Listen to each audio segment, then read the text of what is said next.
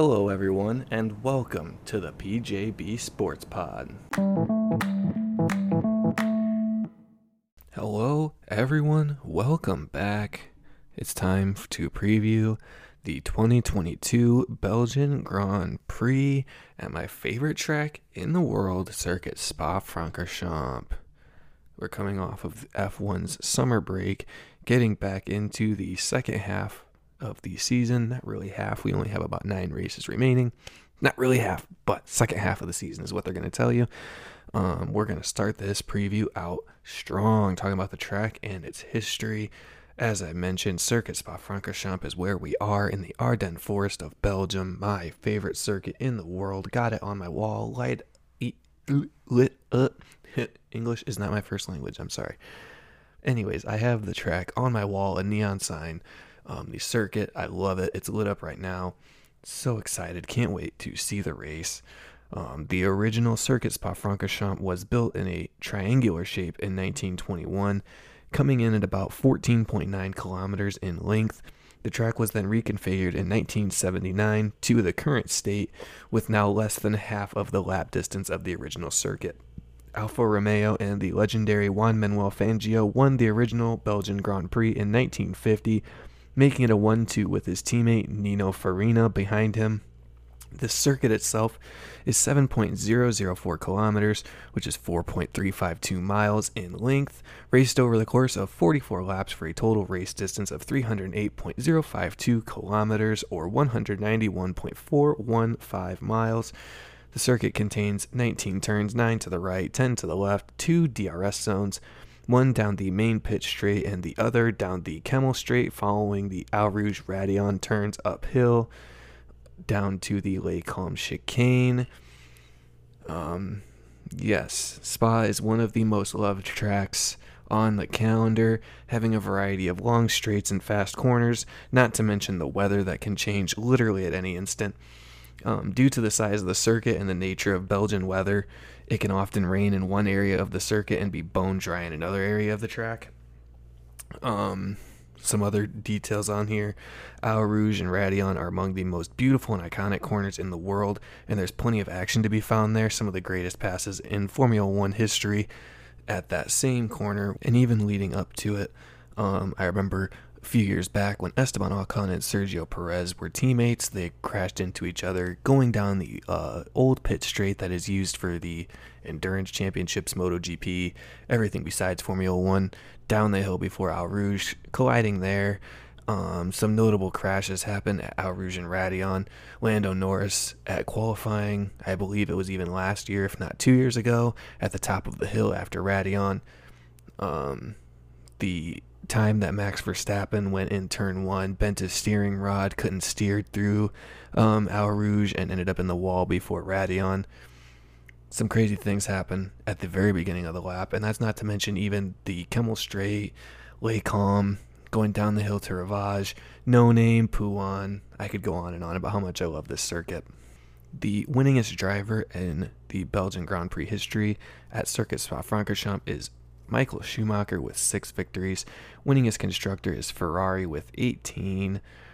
I don't get the feeling that they'll be strong here, seeing as their car this season is better through the high downforce and twiddly bits of circuits, and there's not many of them. The first and third sectors almost fully wide out here at Circuit Spa-Francorchamps, so I think this is going to be a track Ferrari struggles at, but we're going to get to that at the end of this episode with my predictions. Now we're going to move on to some storylines that came from the last race, which seems like forever ago, at the Hungarian Grand Prix. First and biggest story was Sebastian Vettel retiring from Formula One, opening the seat at Aston Martin, which Fernando Alonso is set to fill. Dollar bills, y'all. Fernando Alonso decided to leave an up-and-comer in Alpine to go down to the depths of the constructors' battle and join Aston Martin. I don't see anything other than money influencing this decision. We can all see the performance won't be there instantly next season for Aston Martin without something crazy happening the rest of the season. So if there's any other reason to leave a good team like Alpine for Aston Martin, I would absolutely love to hear it. In the last race, we had another Ferrari strategy blunder. We all know it by now. Ferrari's strategy is an absolute joke. Last time out with the strategy has pretty well cooked both of their title hopes. And unless Charles gets on top of the team, I think it's indeed game over. I think Charles is just going to have to pick his own strategies, and that's all I can really say. Carlos has been doing it himself all season, and you see how it's turned out for him in races that he's finished. It's just, you got to figure out what's best and actually do that plan instead of what might be best and going with that no matter what happens. I was listening to someone else talk about it the other day, and it seems like what they were saying is Ferrari seems to make up a strategy and just say that's what we're doing, regardless of what the data points say throughout the race. If you couldn't find an example of this, I can give you one right now. The Hungarian Grand Prix, we saw the Haas cars, Alpine cars, and I feel like another car somewhere in the field all went onto hard tires at the beginning of the race after their first pit stops. Ferrari had enough data to look at and just watch them and still decided, hey, let's try them on our cars, because what could possibly go wrong? No one was doing good lap times. Everyone was coming back in to change back to mediums or to softs. Weren't staying on the hards any longer than a few laps. And Ferrari saw that and said, yeah, no, it looks like a viable option. Let's do that still. So, I mean, that's just one option, one observation of mine. You could probably find plenty more examples should you look through the entire season, but we're not here to talk about the entire season. I did that a few episodes ago, reviewing the season and the news, so we're going to move on. The next storyline that occurred at the last race, Hungarian Grand Prix, we had another Mercedes double podium with 5 podiums in a row for Sir Lewis Hamilton. Mercedes seem to be hitting their stride now. Even if they aren't always quite on the pace of the front runners, they're still there and picking up the pieces of whoever fails to finish or perform at the level that is assumed that they will be at coming into the weekends. For our Mercedes, always there to pick up the points that are lost. Qualifying isn't always the strong suit of the Silver Arrows, last time out being the exception, but during the race, Mercedes came to life, and with or without upgrades, I think that this trend will continue for the rest of the season. I'm excited to see what happens with them the rest of the year. George Russell obviously going to continue to progress with more experience in that car. Lewis Hamilton, as he gets a better feel for it, obviously going to progress. I think they're just going to keep going on an upward trend. And as long as they don't bottle strategies like the red cars ahead of them, they should be okay. So now let's talk about some storylines from the summer break. Our new technical directive is finally coming, and I'm so excited to see what happens. The new directive that had to do with the porpoising and bouncing of the cars starts here, baby. The skid plates will be measured more in depth, with the rumors suggesting that Ferrari and Red Bull are among the teams that would be the ones that would lose performance due to this. I'm just excited to see if this brings the pack closer together, not even just at the front, but even throughout the midfield, if anyone else has figured out some loophole that these teams have figured out and tried to exploit, or if it's just the front-running teams. I know I mentioned this in my roundup episode last time. It seems as though Mercedes says that they don't know what the what would have triggered this directive. They didn't know what was going on, and once it was read out what was going to be looked at, they realized they might have missed an opportunity, or so they said.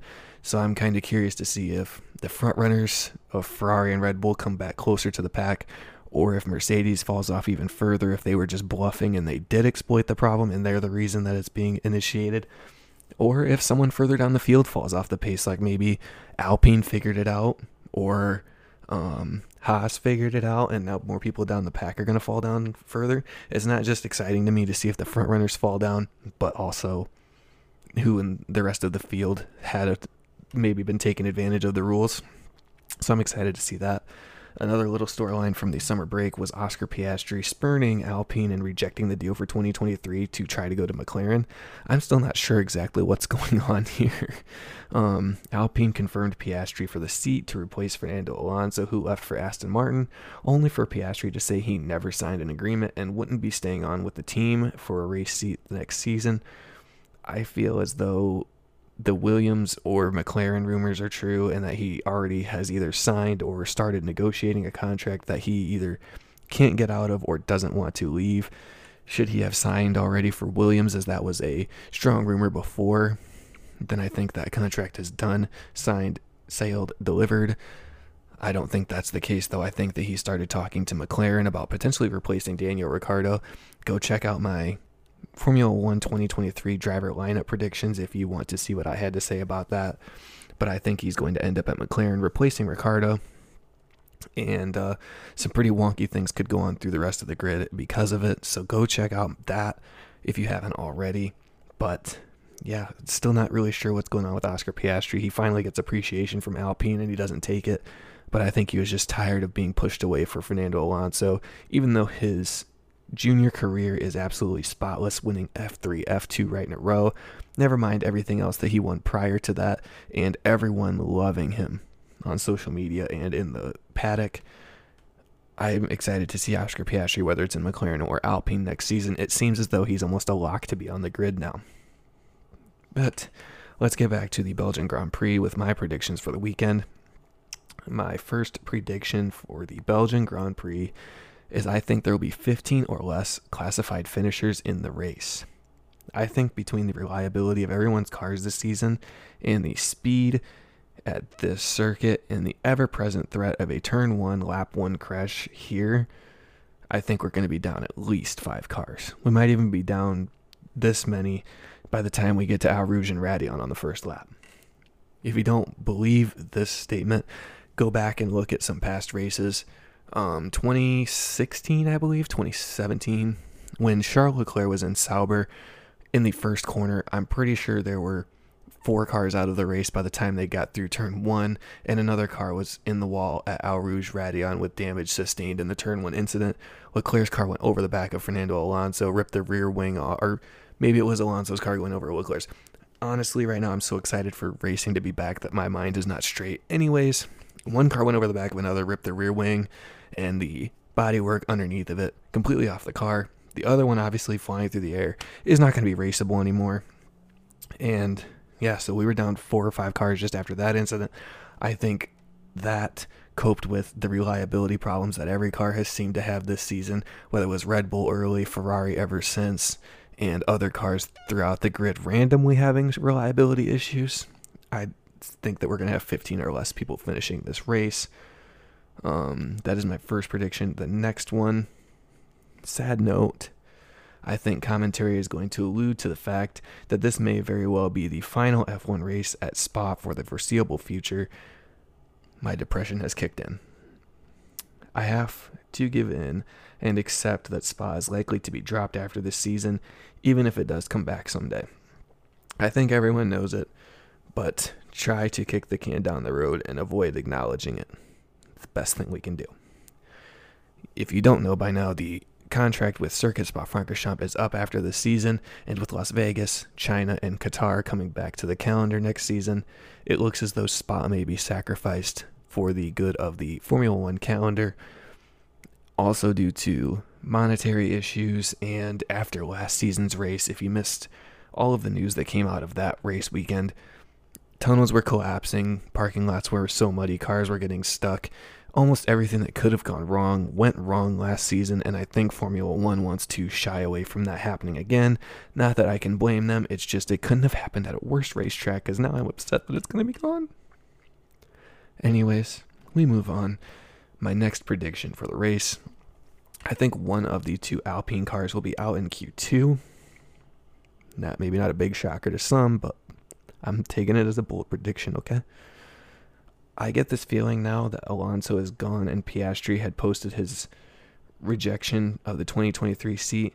This might mean Alpine comes back from the break a little bit frazzled and end up behind the proverbial 8 ball. I'm hoping I'm wrong because I like both the drivers and the team, but with the current circumstances surrounding it, I feel like the team might crumble or at least shudder the first week back. I think Fernando Alonso is one of the better qualifiers on the grid. If you haven't seen his lap that was wrecked in Australia, it was going to be a front row pace that he was setting. Purple through one sector, green through another, and then crashed in the final sector. He's done it at Canada, putting it on the front row, saying he's going to be maximum attack on Max Verstappen the first corner. I think he's one of the better qualifiers, but I think one of the Alpines will be out in Q2. I'm looking at you, Esteban Ocon, specifically. I think for my final prediction here, I'm going bold. My podium prediction and my final flat-out prediction for this weekend are basing off of the Red Bulls and Ferraris being the teams that were caught by the technical directive, like the news reports have stated, is the likely case. I'm not saying that's the case. I'm just banking on what the rumors are, because 9 times out of 10, where there's smoke, there's fire, baby. So my final prediction is that I see Lewis Hamilton outqualifying both of the Ferraris, and yes, I said both. Hamilton has been dominant and consistent at Spa for as long as I can remember, and I think the Mercedes are starting to come into their own this season. Plus, if this new directive does affect Ferrari and Red Bull the way that it's rumored to, Mercedes should catch and or surpass both of the rivals ahead of them. Like I said, this prediction banks on that being true, the rumors of the technical directive catching Red Bull and Ferrari out, but that's not to say Mercedes won't get caught out. Like I said, maybe they're bluffing. Maybe they're the reason that this directive was written. Who knows? We're not going to find out till racing comes back. That's why I'm so excited. It's my favorite track. We're finding out who's actually fast and who found a loophole. And I can't wait. I just can't wait. So that's the last of my predictions. We have 15 or less classified finishers in the race. Commentary alluding to the fact it might be the last Belgian Grand Prix for the foreseeable future. One of the Alpines to be out in Q2, and Lewis Hamilton to outqualify both Ferrari cars. My podium prediction for this weekend, cue the drumroll, I have Lewis Hamilton winning the 2022 Belgian Grand Prix, Max Verstappen coming home second, and George Russell in third. Mercedes are coming to the front in a hurry, and I'll take Hamilton to win the race over Russell. Similar to the one we saw last season between he and Max, with George rounding out the podium.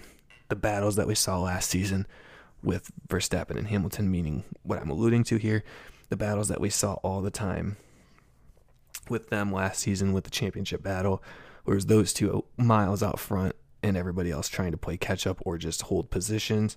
I think this is likely what we're going to see here at Spa. Hamilton being dominant and or consistent, however you would like to look at it, and Verstappen having never won this race in a real race, only winning it last year behind 2 laps of the safety car and canceling the rest of the race due to the rainfall that was occurring. George Russell put it at P2 in the rain. So, I think that's just going to be the 3 best drivers here. 3 best chances to win. I'm taking all 3. Sleeper pick would be Charles Leclerc, where he won his first career race at Spa-Francorchamps after the passing of his close longtime friend Jules Bianchi. I think it's going to be Hamilton winning, Verstappen second, Russell rounding out the podium. I'm so excited. I can't wait for this race. I am recording this the Saturday before the race, so some things might change leading up to race day, but I am going to put this out anyways because I'm too excited to keep waiting. This is the end of this episode. My recap will be out after the race. I can't wait to watch it. I hope you are excited as me, or at least just excited in general. That's the last thing I've got. I will talk to you guys in my race recap. Bye-bye.